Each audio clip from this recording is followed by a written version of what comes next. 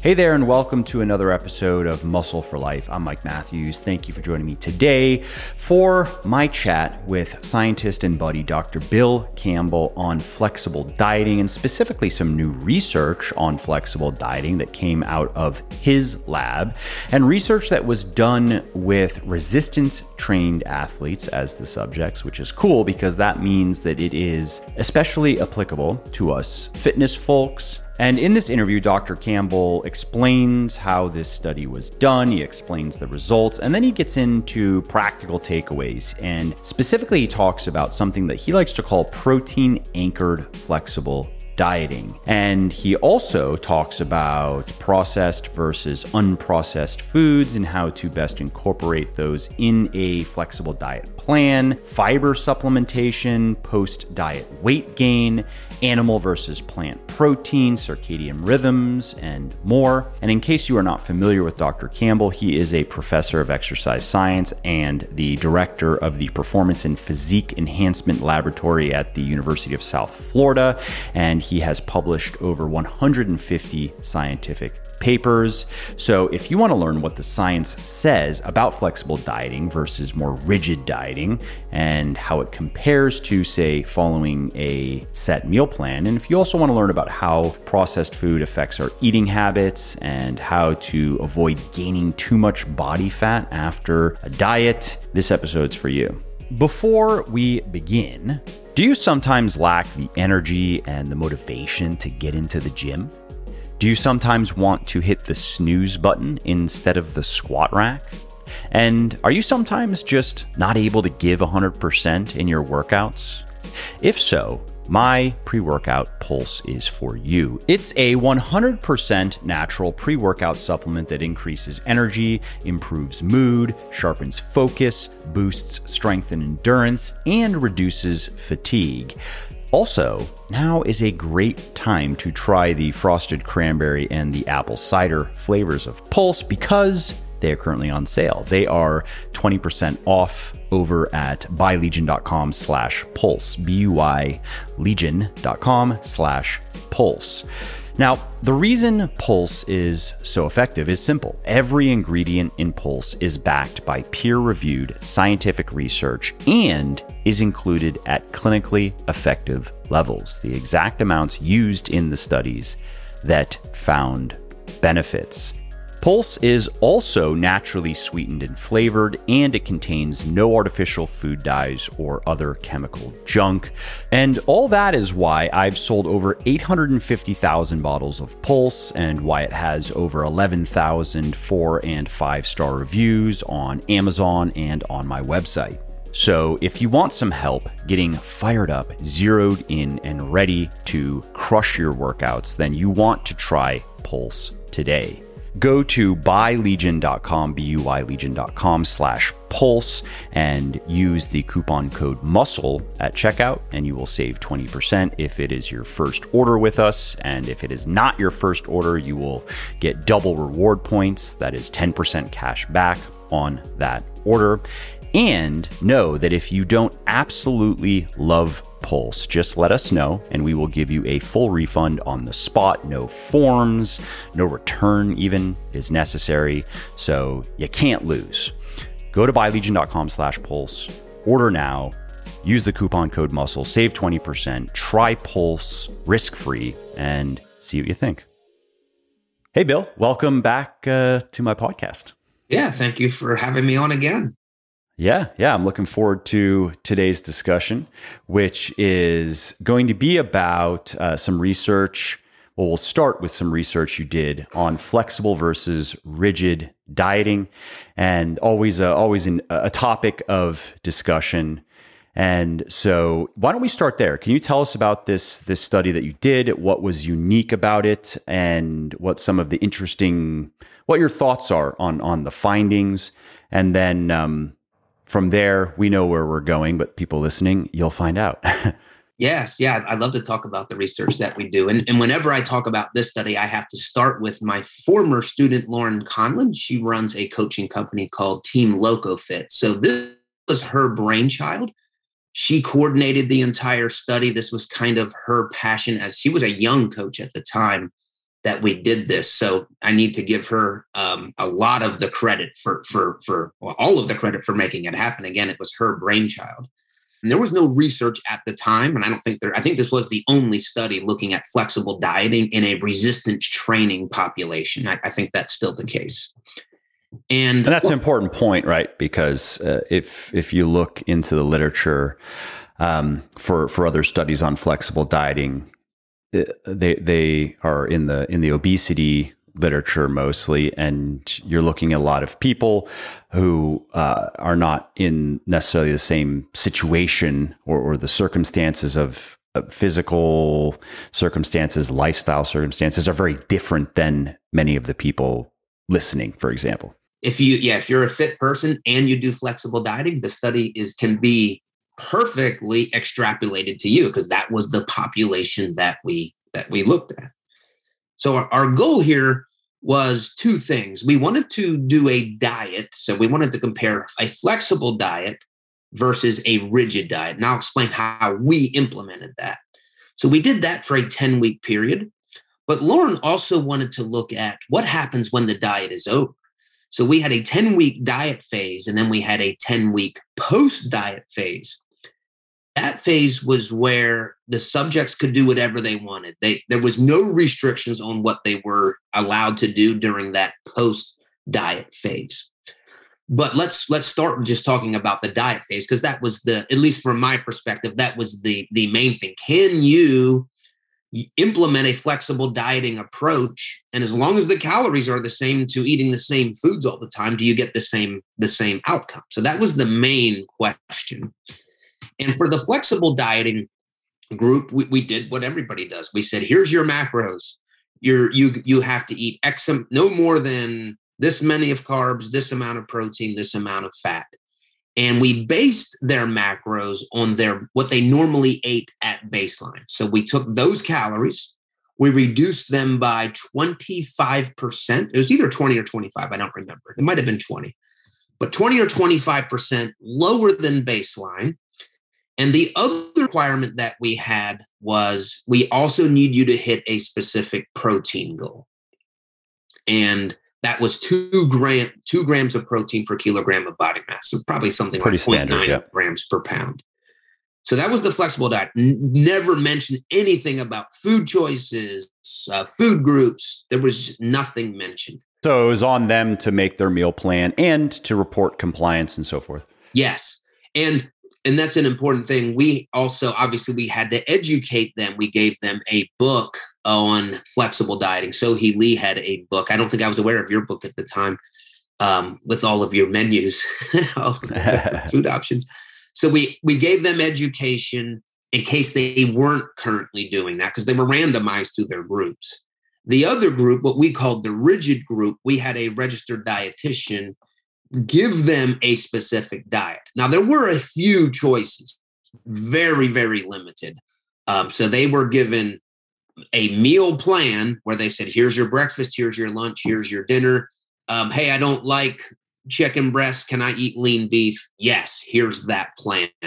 But really limited, broccoli for cauliflower, something to that effect. So a rigid diet that was a plan written by a registered dietitian. Same caloric deficit, 25%. I don't remember it specifically. And we also made sure their diets would give them 2 grams of protein. So calories were controlled, but we standardized it for protein. All of the subjects were resistance training. And this was the first study that we actually did not supervise their workouts in my lab. So this was on their own. And we told them, just don't change what you're doing. The only change we want is the diet that you're going to follow, whether it's the flexible or the rigid diet. So whatever training, they had to log all of their training. If they were doing cardio, we said, keep doing that, just log it. So tell us, how much time you're spending doing each of these things.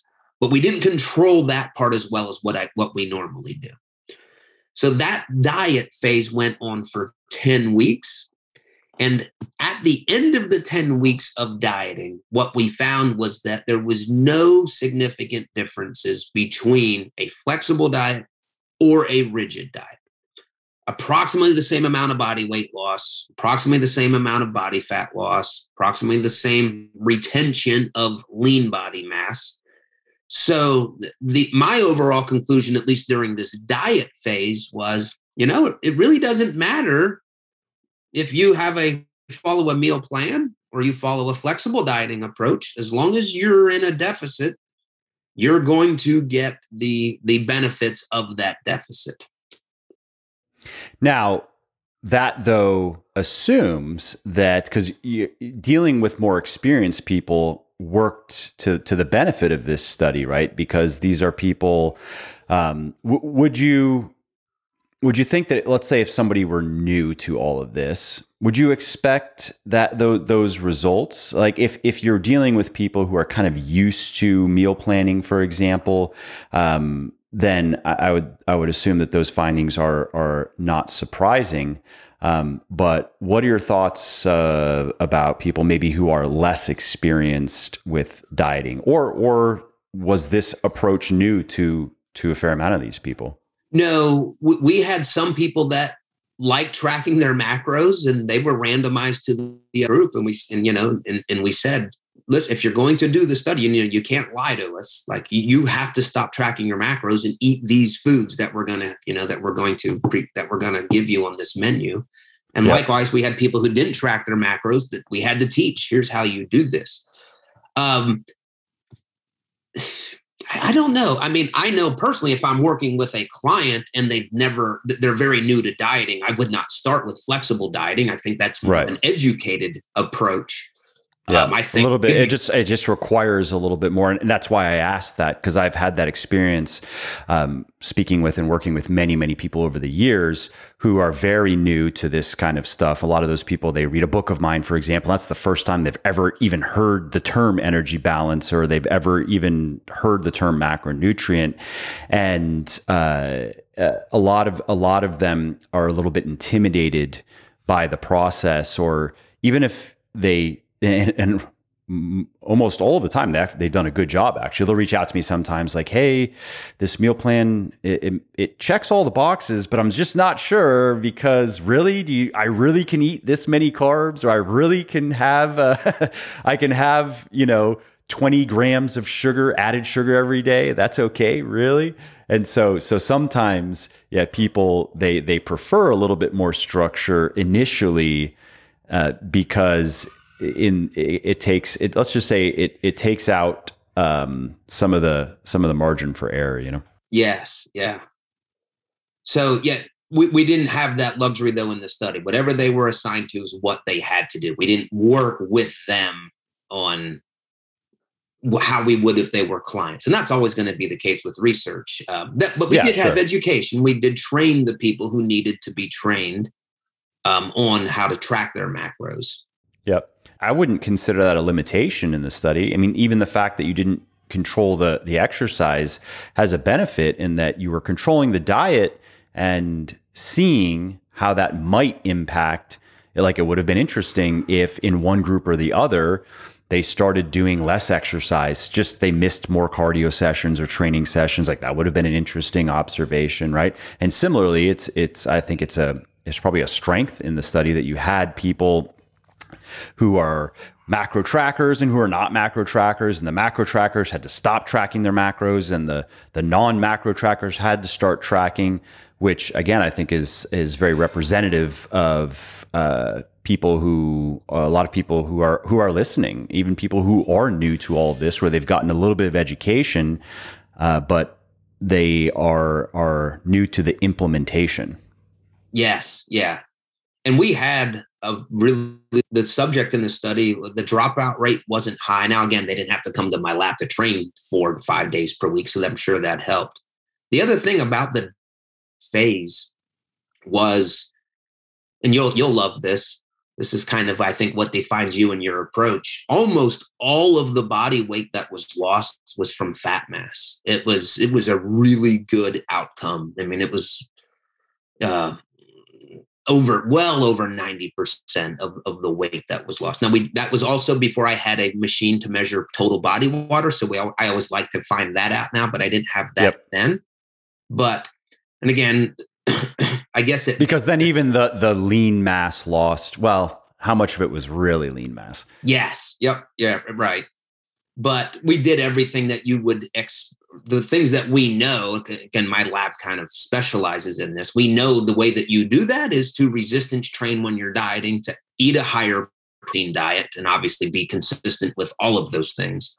So that study, they did that, and it was awesome just to see how the composition of the weight loss was so high in body fat. It was, I mean, it's almost like the standard study now in my lab. If we can reach that study, we've done something good for our subjects. Yeah, that's great. And for people listening, this is something that just makes me think of, because I get asked fairly often. People ask me, how do I know if I'm losing lean mass, or is it just less water or less glycogen as I'm dieting?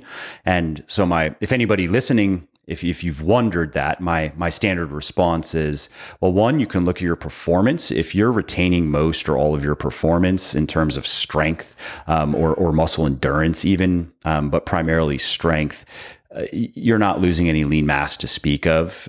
It's if you're losing a fair amount of muscle, you're also going to lose strength. You're going to see your 1RMs go down, for example. And that also then informs how you should be training. I always recommend people to keep training heavy, keep training hard, keep trying to make progress, even if you know you're not going to make progress after maybe 3 or 4 weeks of dieting, but have the mentality, get in there, try to beat your last workout by 1 rep. Like, don't just, phone it in or walk through your training because, oh, well, I'm cutting and it's not possible to make progress. Keep training hard. And then also understand that any lean mass that you do lose, if you're going to lose any, you're going to gain back very quickly when you bring your calories back up to maintenance. So don't sweat it. So if you are seeing, I haven't done an extended cut in some time. I've been maintaining for a while, but for me personally, especially when I've gone from lean to very lean, after about 6 weeks or so, probably about 6 weeks, I will lose a couple of reps on my bench press. I'll notice that I might even have to go down 5 pounds to hit my 6 reps or 8 or 4 or whatever I'm doing based on my training.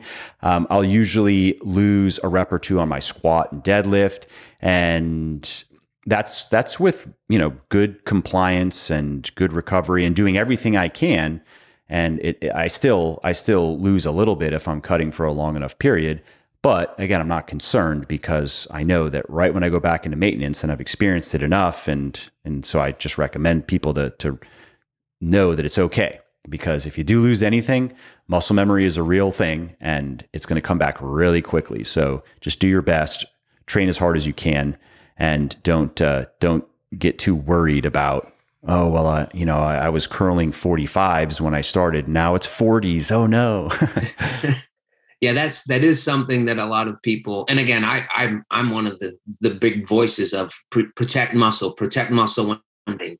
Plan your entire diet so that you protect muscle. I mean, obviously prioritize fat loss, but you do gain it. Like, just like you said, and I think a lot of people fail to appreciate it. Whatever you lost, you're going to get back within a few weeks. Now, that doesn't mean don't take it seriously to try to keep it, because there's this protein stat theory that suggests that your hunger levels are going to be significantly higher if you've lost muscle mass after a diet. Also, if you do lose it and then you get it back, let's say even in a month, well, now that's 2-3 months of not gaining any new muscle. So I don't want to minimize it, but I want to comfort people who do lose some muscle. It's not gone forever. It will come back. Absolutely. And can you talk a little bit more about what you just mentioned, that if you lose muscle while dieting, that there is a likelihood that you're going to experience more hunger after?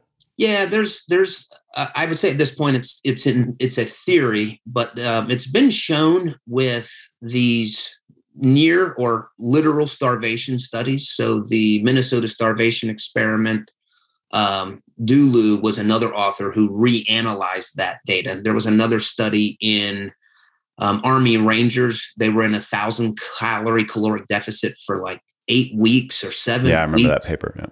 Yeah. So those are 2 studies that I'm just naming off the top of my head, where after their severe caloric deficits, when they were allowed to go back to eating what they would normally eat, so there was no more restrictions on them, the prevailing thought at the time was, you're going to have hyperphagia, this really strong desire to eat. Let's just say like an uncontrolled sensation of hunger.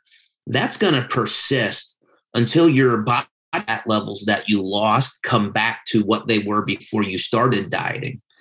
But in these two studies where they actually went in and they analyzed this, their elevated hunger drive, and again, elevated to a very high level because it was such a crash diet, that stayed high well past the point when they had already gained and then gained additional body fat than what they started their diet with.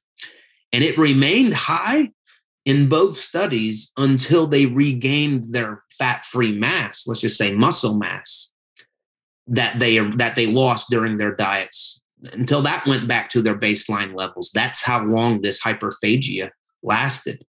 So I use that, and that's kind of one of the theories that we embrace for our research. We want to protect muscle, because hunger's the deciding factor. You might be hunger for a day or for a meal, but you're going to lose to hunger eventually. Yep. So we want to set it's a war of attrition that you just can't win. Yes. Yeah. So that's why we have such an emphasis on protect muscle mass when dieting, because when the diet's over, we want you to be set up for success to maintain your progress. And again, if we lost muscle mass, or if we didn't care about that, and we only looked at the scale weight, we just set you up for likely failure to maintain your whatever progress you made with your fat loss. Especially if you continue whatever it is that led to that loss of muscle. Like, for example, let's say you're just not eating enough protein. I've come across that dealing with a lot of people. I've seen it with a lot of, a fair amount of women who were not, they never ate a lot of protein, and it was hard for them to get used to that. And so they just ended up not eating enough protein. And of course that can exacerbate muscle loss. And then I've seen it in a lot of guys, especially guys who are naturally smaller, who naturally have a lower appetite. And so, I can think of guys I've heard from over the years where they just they don't eat that much food. They get full easily. So protein is especially satiating for them. And then on the weekends, they're like sleeping in and forgetting to eat meals. And that, of course, then just brings calories and protein even lower. And so if those people continued that, for example, let's say now they're out of their diet phase, they're trying to now normalize their body weight, but they still are not eating enough protein to really support, at least to maximize muscle growth. Then theoretically, they might end up with more body fat by the time they actually get back to their pre-diet musculature, right? Yeah, we call that fat overshoot in the weight loss literature, and I used to be a personal trainer, and some of my clients would go on cruises. That would happen constantly with the cruise. Buffets and alcohol. That's yes. But a lot of dieting going into their cruise and then coming back. I was a young trainer. That's what I did full time and it's forever made an impression on me. I'm like, wow. The body can really gain weight after a diet, especially if you go on a cruise. Yeah, if you give it enough high fat food and enough alcohol, you can quickly find out the answer to another question that I get sometimes, which is, how much fat can I gain in one day if I really tried? It's a fair amount. It's not 5 pounds, but it's my conclusion was probably about a pound or two a day is probably doable. Well, I think the best methodology to test that would be to take whatever body fat assessment tool and put them on these cruise ships, because that's where it's gonna happen. There's an idea for a study that could be a fun one. Free cruise, but you're gonna have to eat and drink a lot, though. That's the caveat. So as long as you're okay with that, then free cruise. If you like what I'm doing here on the podcast and elsewhere, definitely check out my sports nutrition company, Legion, which, thanks to the support of many people like you, is the leading brand of all natural sports supplements in the world. But coming back to this flexible versus rigid dieting. So what are your thoughts then for people listening, wondering which approach should they use, or which circumstances do you think it would make more sense to take a flexible approach versus a more rigid approach? And that could just be personal preferences or more objective. What are we trying to accomplish here? Yeah. So I'll answer from two perspectives. One, I have a bias here. And then the other one is just how I would work with clients. So I think if I'm starting with somebody who's very naive to food, we've talked about this a few minutes ago. I wouldn't say, yep, here's your flexible dieting plan, hit these macros. I think that's way too advanced. You're throwing them into the deep end of the pool. It would be, I would start with a meal plan of sorts, but even before that, I would just have them not change anything. Just write down what you normally do. Just become aware of when you're hungry, what foods do you eat? And then over time, I would use their list of foods and say, hey, you had 7 cookies and 1 serving of vegetables this day. Let's do a 4-2. Let's go 4 cookies and 2 servings of vegetables. And let's just make little changes, not changing. Again, what I love about that approach, nobody's changing what they're eating. They've already chosen these foods naturally. And then over time, I would teach them, hey, let's track your breakfast macros. Let's just see how much protein, carbs, and fat you're getting at breakfast. Because now what they're learning is, food has macros. And of course, I believe macros matter, especially for trying to build muscle mass. So I would do a gradual approach. But my bias is I'm a flexible dieter. It's kind of how I structure my lifestyle. And I think everybody who eats should follow a flexible dieting plan for 6 months of their life. If they hate it, leave it forever. But you can't unlearn the food education that you will get from flexible dieting. You will know that butter is fat. You'll know that broccoli is carbs. You'll know that salmon is fat and protein. I love, as an educator, I think it is the best. Like, I think they're going to mandate some things in schools, mandate flexible dieting for the students for a month or a semester. Yeah, or at least teach it, please.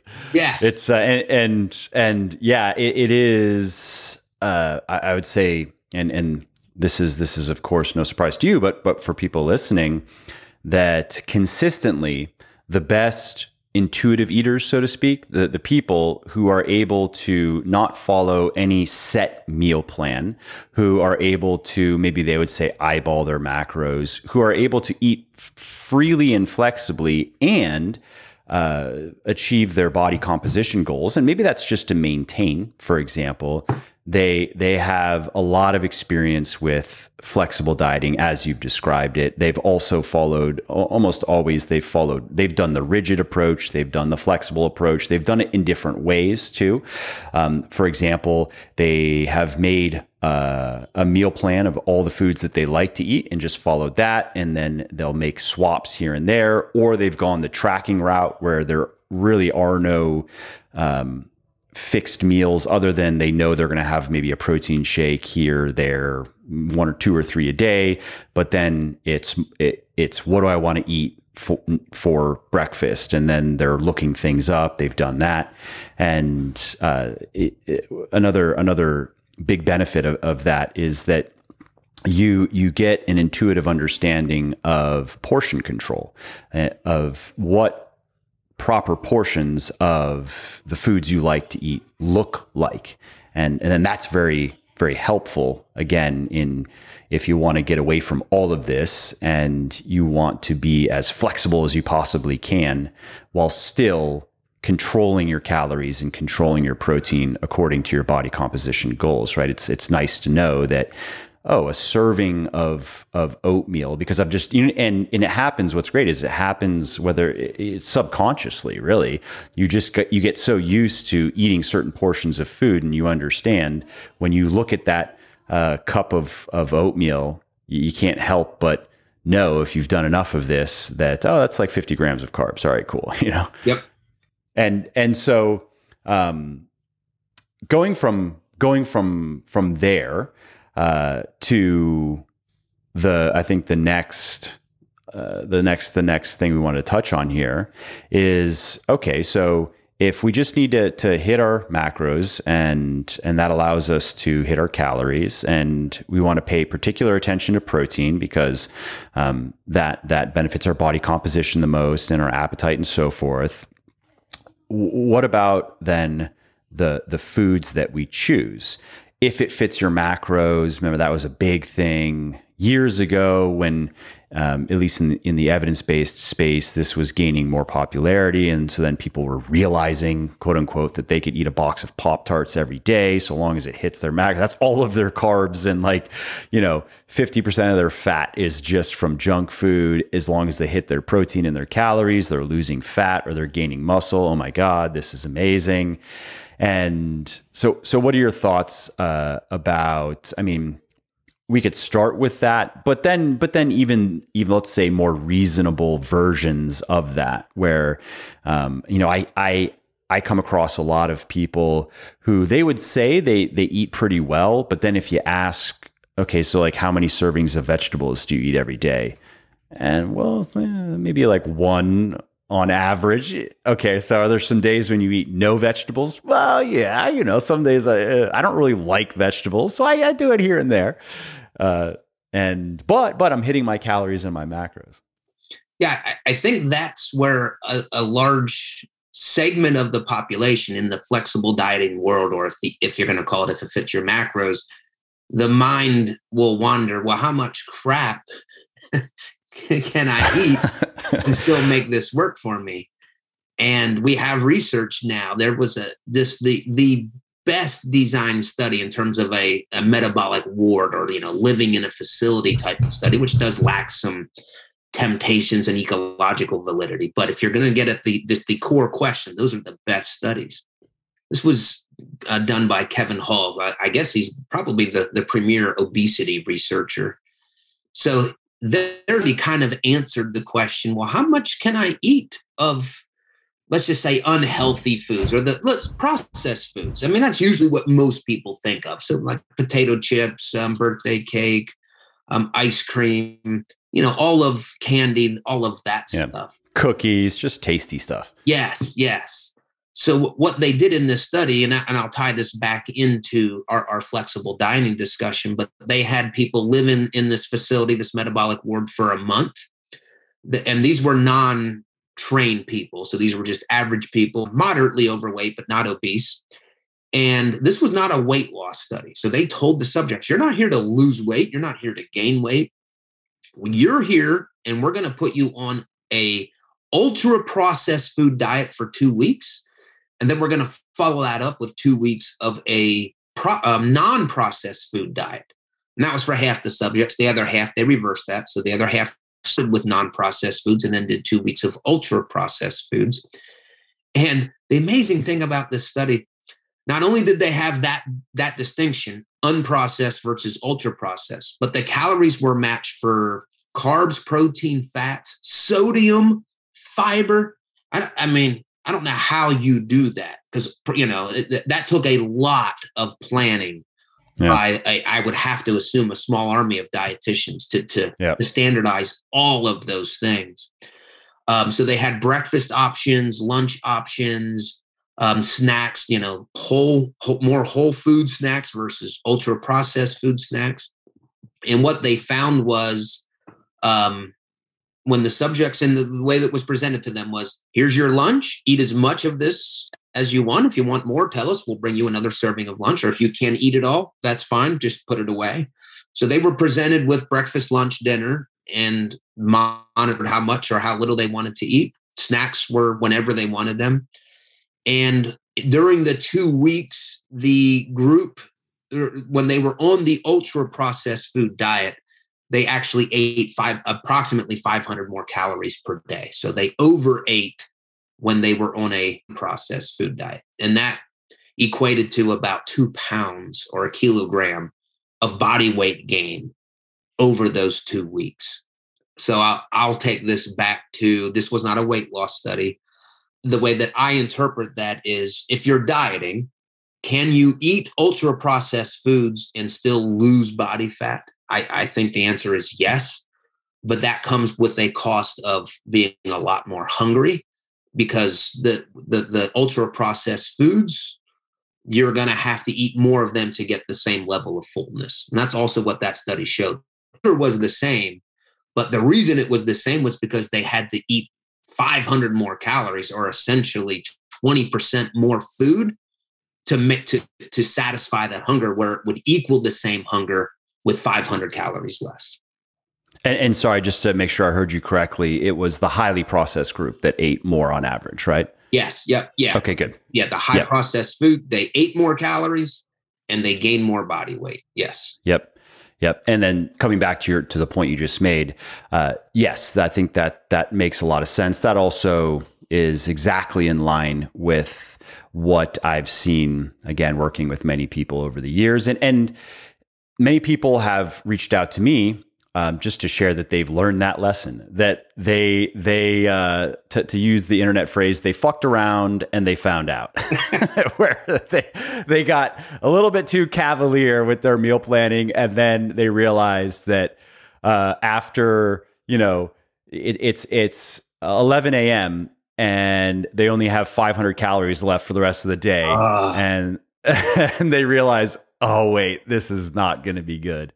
And as we mentioned earlier, you can't beat hunger. It's like time. You just can't beat it. In the end, time wins. It beats us all.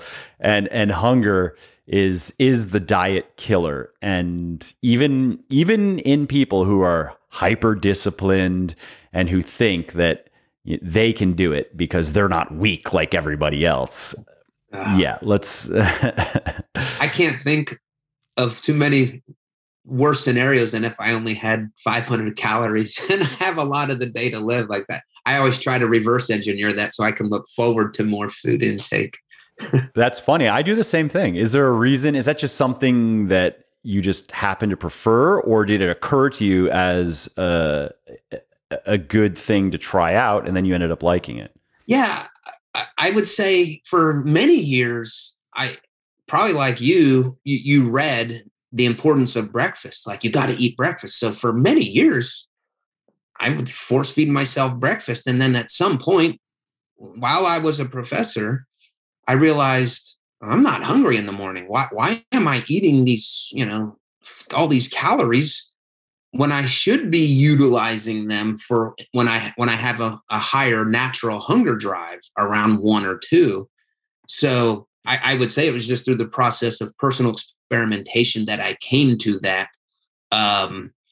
And yeah, I realized I don't need to eat breakfast. In fact, I focus better. Like, I haven't actually, that's not true. I did.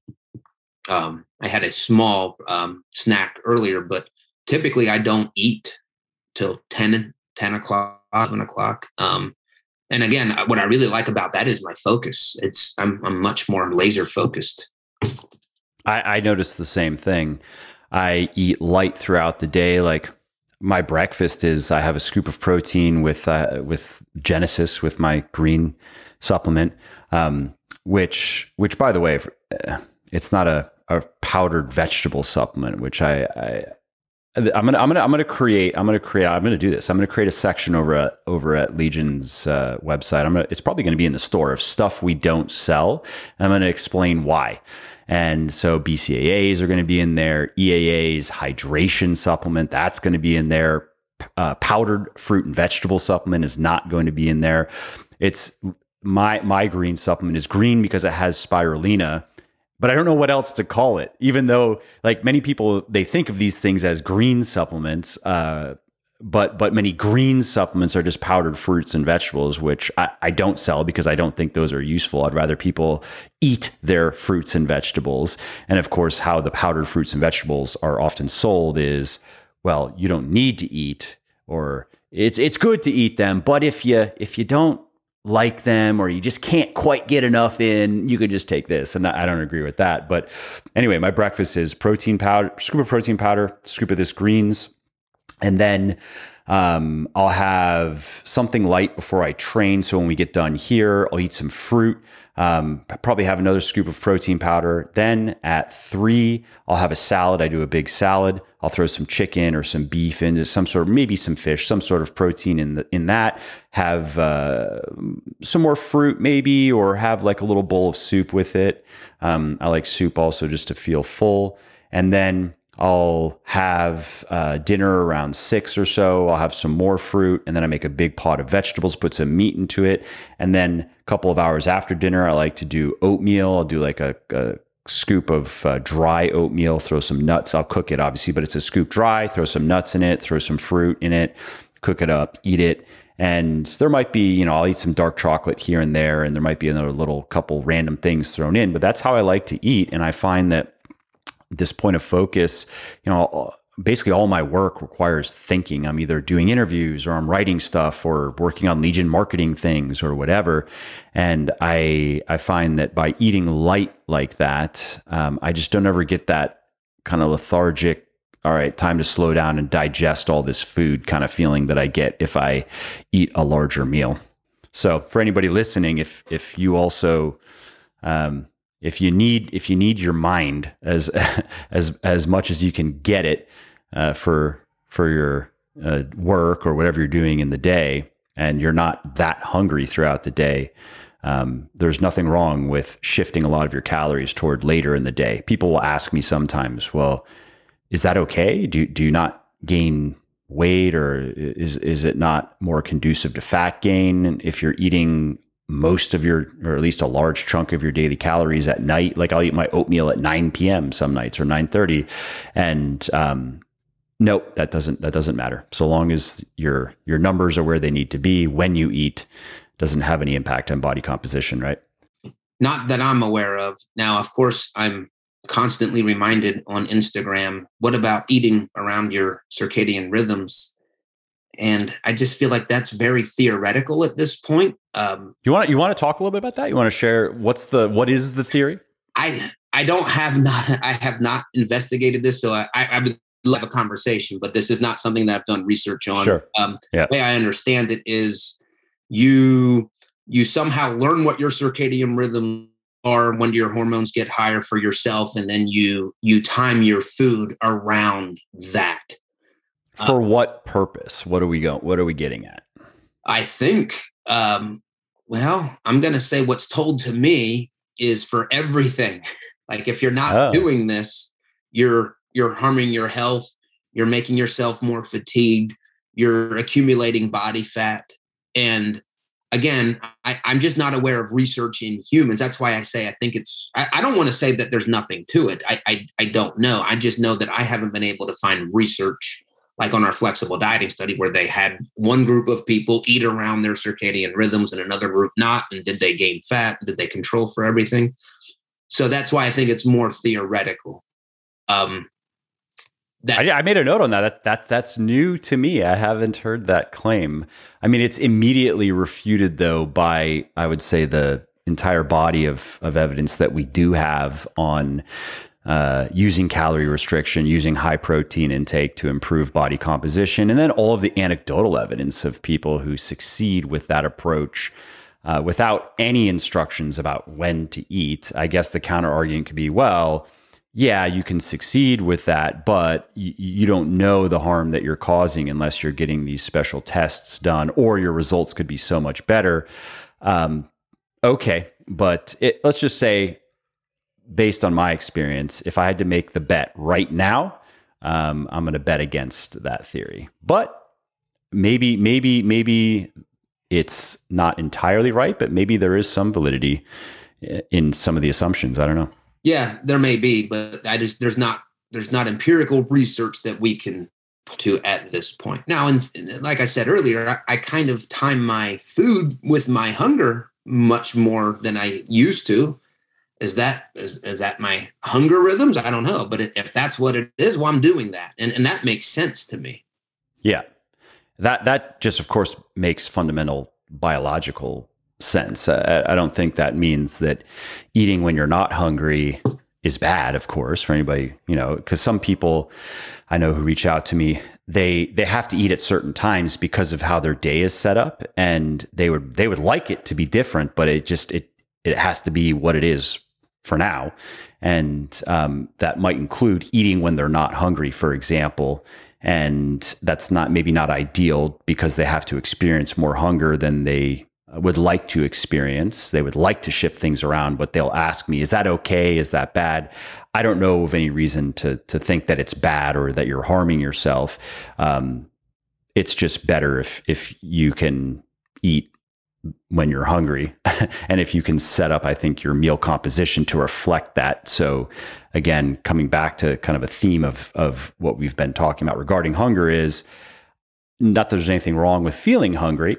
And when we're dieting, we're going to feel hungry a little bit here and there probably. But if we never feel hungry at all, that's the best place to be, even if it's not attainable. We want to get to as close to that as we can, right? Yeah, that to me, that's heaven. Maybe that's part of heaven is you're never hungry. That's going to be one of the perks. Yeah.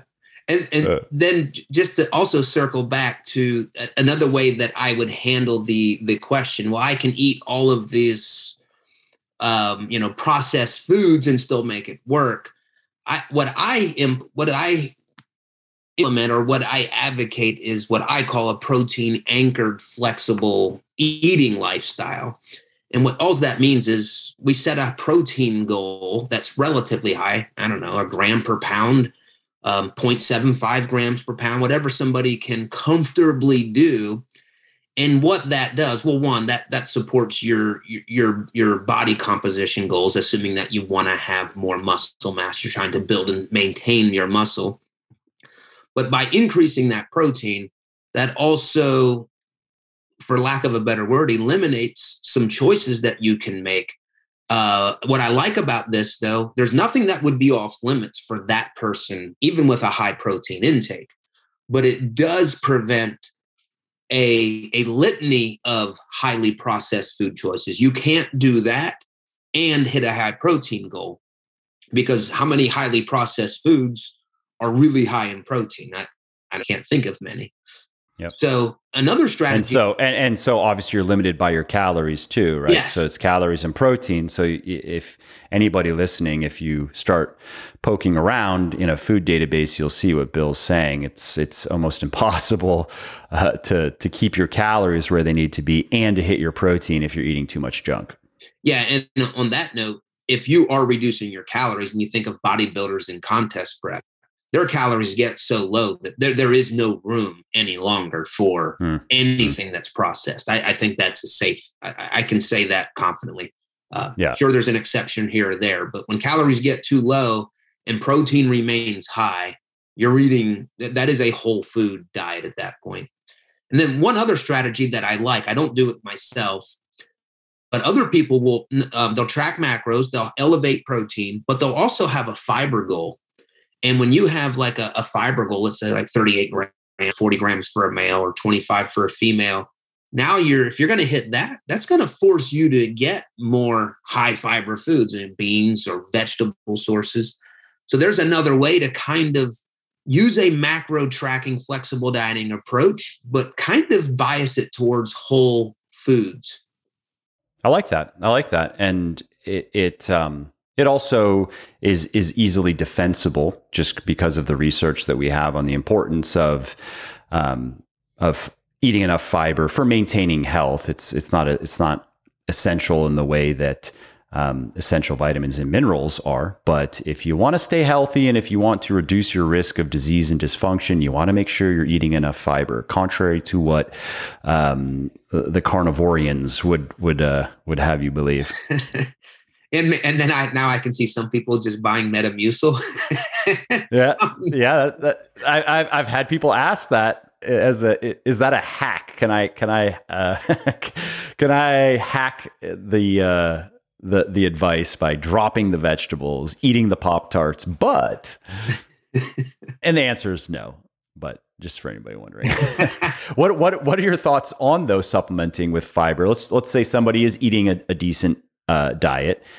Is there value in adding a fiber supplement? I think my answer to that would be, if they say, can I do that? I would say you can, to get your fiber, but it's not the intention of why I would be putting fiber as a or as a goal in your eating plan. And then, I would talk about, we have all of these unknown phytonutrients that are in the whole foods that I don't want to just brag on Metamucil, whatever fiber supplement. But that being said, if somebody's just not going to get fiber through food, then it's probably a good choice. It probably becomes a more health promoting choice to get that fiber. The more I learn about gut microbiota, the more I appreciate fiber intake. Yeah. I think that that makes a lot of sense to me. And if people are eating, let's say they're doing well, let's say they're getting a couple servings of fruit, they're getting 4 or 5 servings of vegetables, they're getting in some leafy greens.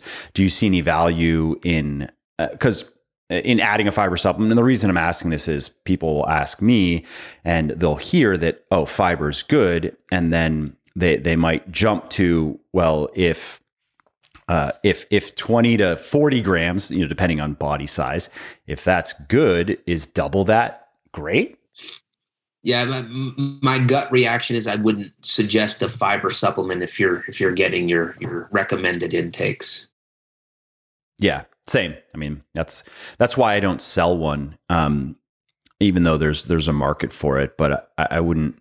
I don't know then how I would sell that, because what I'd be telling people is I actually would prefer if you just didn't buy this at all. I'd prefer if you just ate well. Yeah, that's I guess strategy, right? Yeah, exactly. But I guess if you're not willing to eat well, you could buy this. But then I would feel like maybe I'm creating kind of a moral hazard. Like I'm enabling people. I'm encouraging them to not eat well, even if I'm telling them, hey, I'd rather you eat well. But then it's like actually just persuading them to buy it. We're like, well, I mean, that's nice that Mike cares for me like that. But hey, he sells this and he says that if I'm not going to eat well, I can just take this, even if it's not as good. Anyway, so that's I think that's a good point. And back to this protein anchored flexible dieting, is there anything else you wanted to say on that? We have the calories, we have making sure we get enough protein, we have adding the fiber in. If we want to understand, even I think that helps understand what an appropriate amount of nutritious plant-based foods looks like. Like if you start looking at how much fruit and vegetables and legumes and so forth that you need to eat to get to that, you can look at it in terms of servings. I've always just said, take your fist. There you go. There's a serving, and but looking at it, some people they're very they like to work with exact numbers, and so that can also be a nice way. Yeah, one thing I would add is that this protein anchored flexible eating approach, it assumes that you're living an active lifestyle. I don't know if you're sedentary, do you need protein to be that high? Probably not. Is it going to hurt? No.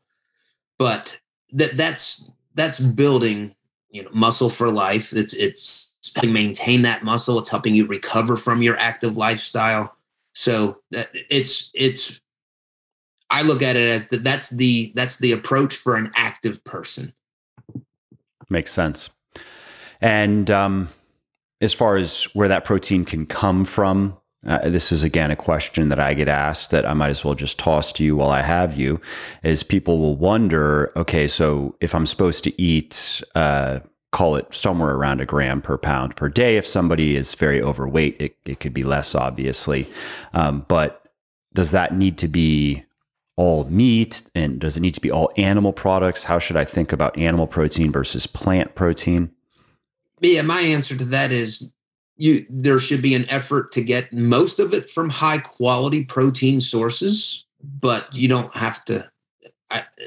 I count the protein in my tortilla shell, or I'll count the protein in whatever that's not from animal sources. So your body just doesn't need all the essential amino acids. So all protein counts, but there is you should make an effort to get high quality sources, and for most people that's going to be animal sources. And if not going to eat animal sources, well, then you're going to just have to be a little more educated on getting protein from your vegetable sources that are complementary so that they can become high quality.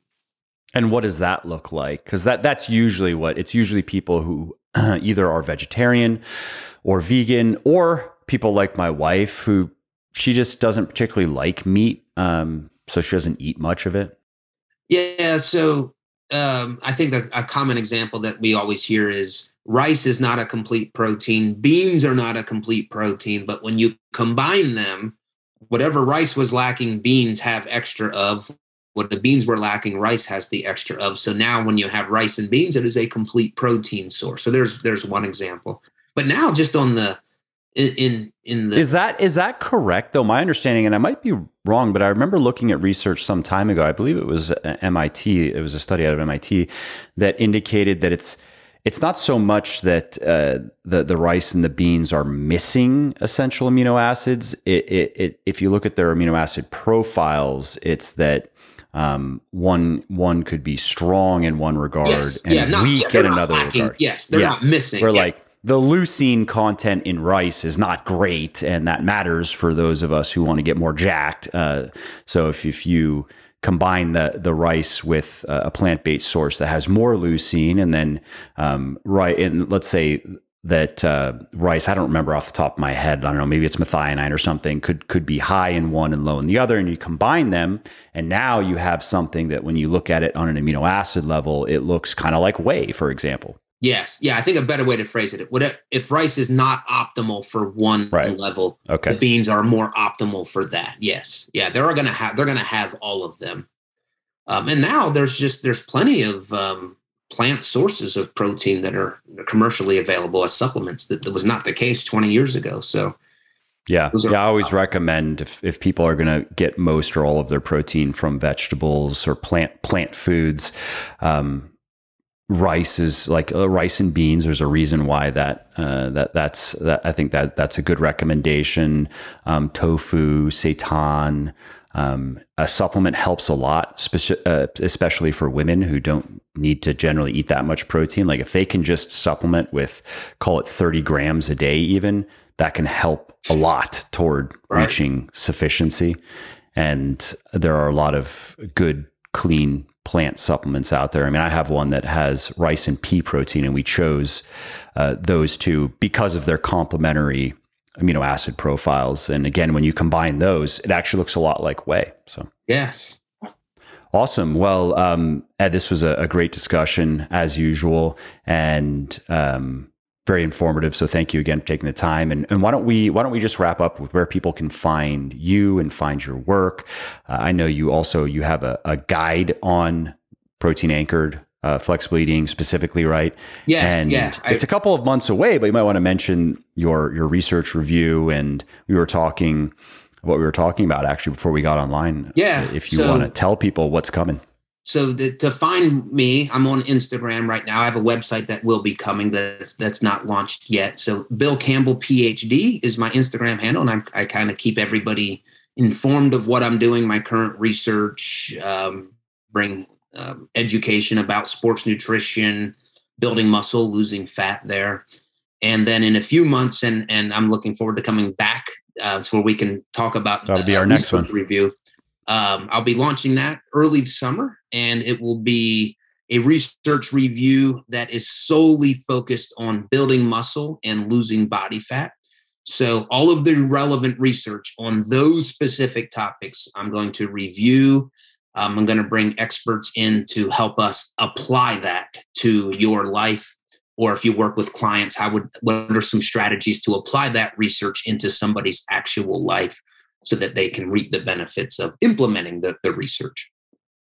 That's great. And I'm looking forward to doing that. And also, I'll just mention, and you'll make the decision whether you want to do this. But for people listening, Bill and I were talking about the idea that when he launches it, it might make sense for him to just give that first issue away in exchange for an email address, so then he can stay in touch with people who are interested in maybe subscribing to the subsequent issues. And so, if that makes sense to Bill, then we'll obviously mention that in this in our next talk as well, and tell everybody where they can get it. Yeah, no, that's already been decided. That will be done. So yes, as soon as the website is launched and you can go to download it, I will be all over that. But thank you. Great. Yeah. Okay. Well, hey, thanks again, and I look forward to the next one. Me too. Well, I hope you liked this episode. I hope you found it helpful. And if you did, subscribe to the show because it makes sure that you don't miss new episodes. And it also helps me because it increases the rankings of the show a little bit, which of course then makes it a little bit more easily found by other people who may like it just as much as you. And if you didn't like something about this episode or about the show in general, or if you have ideas or suggestions or just feedback to share, shoot me an email, mike@muscleforlife.com, muscleforlife.com, and let me know what I could do better, or just what your thoughts are about maybe what you'd like to see me do in the future. I read everything myself. I'm always looking for new ideas and constructive feedback.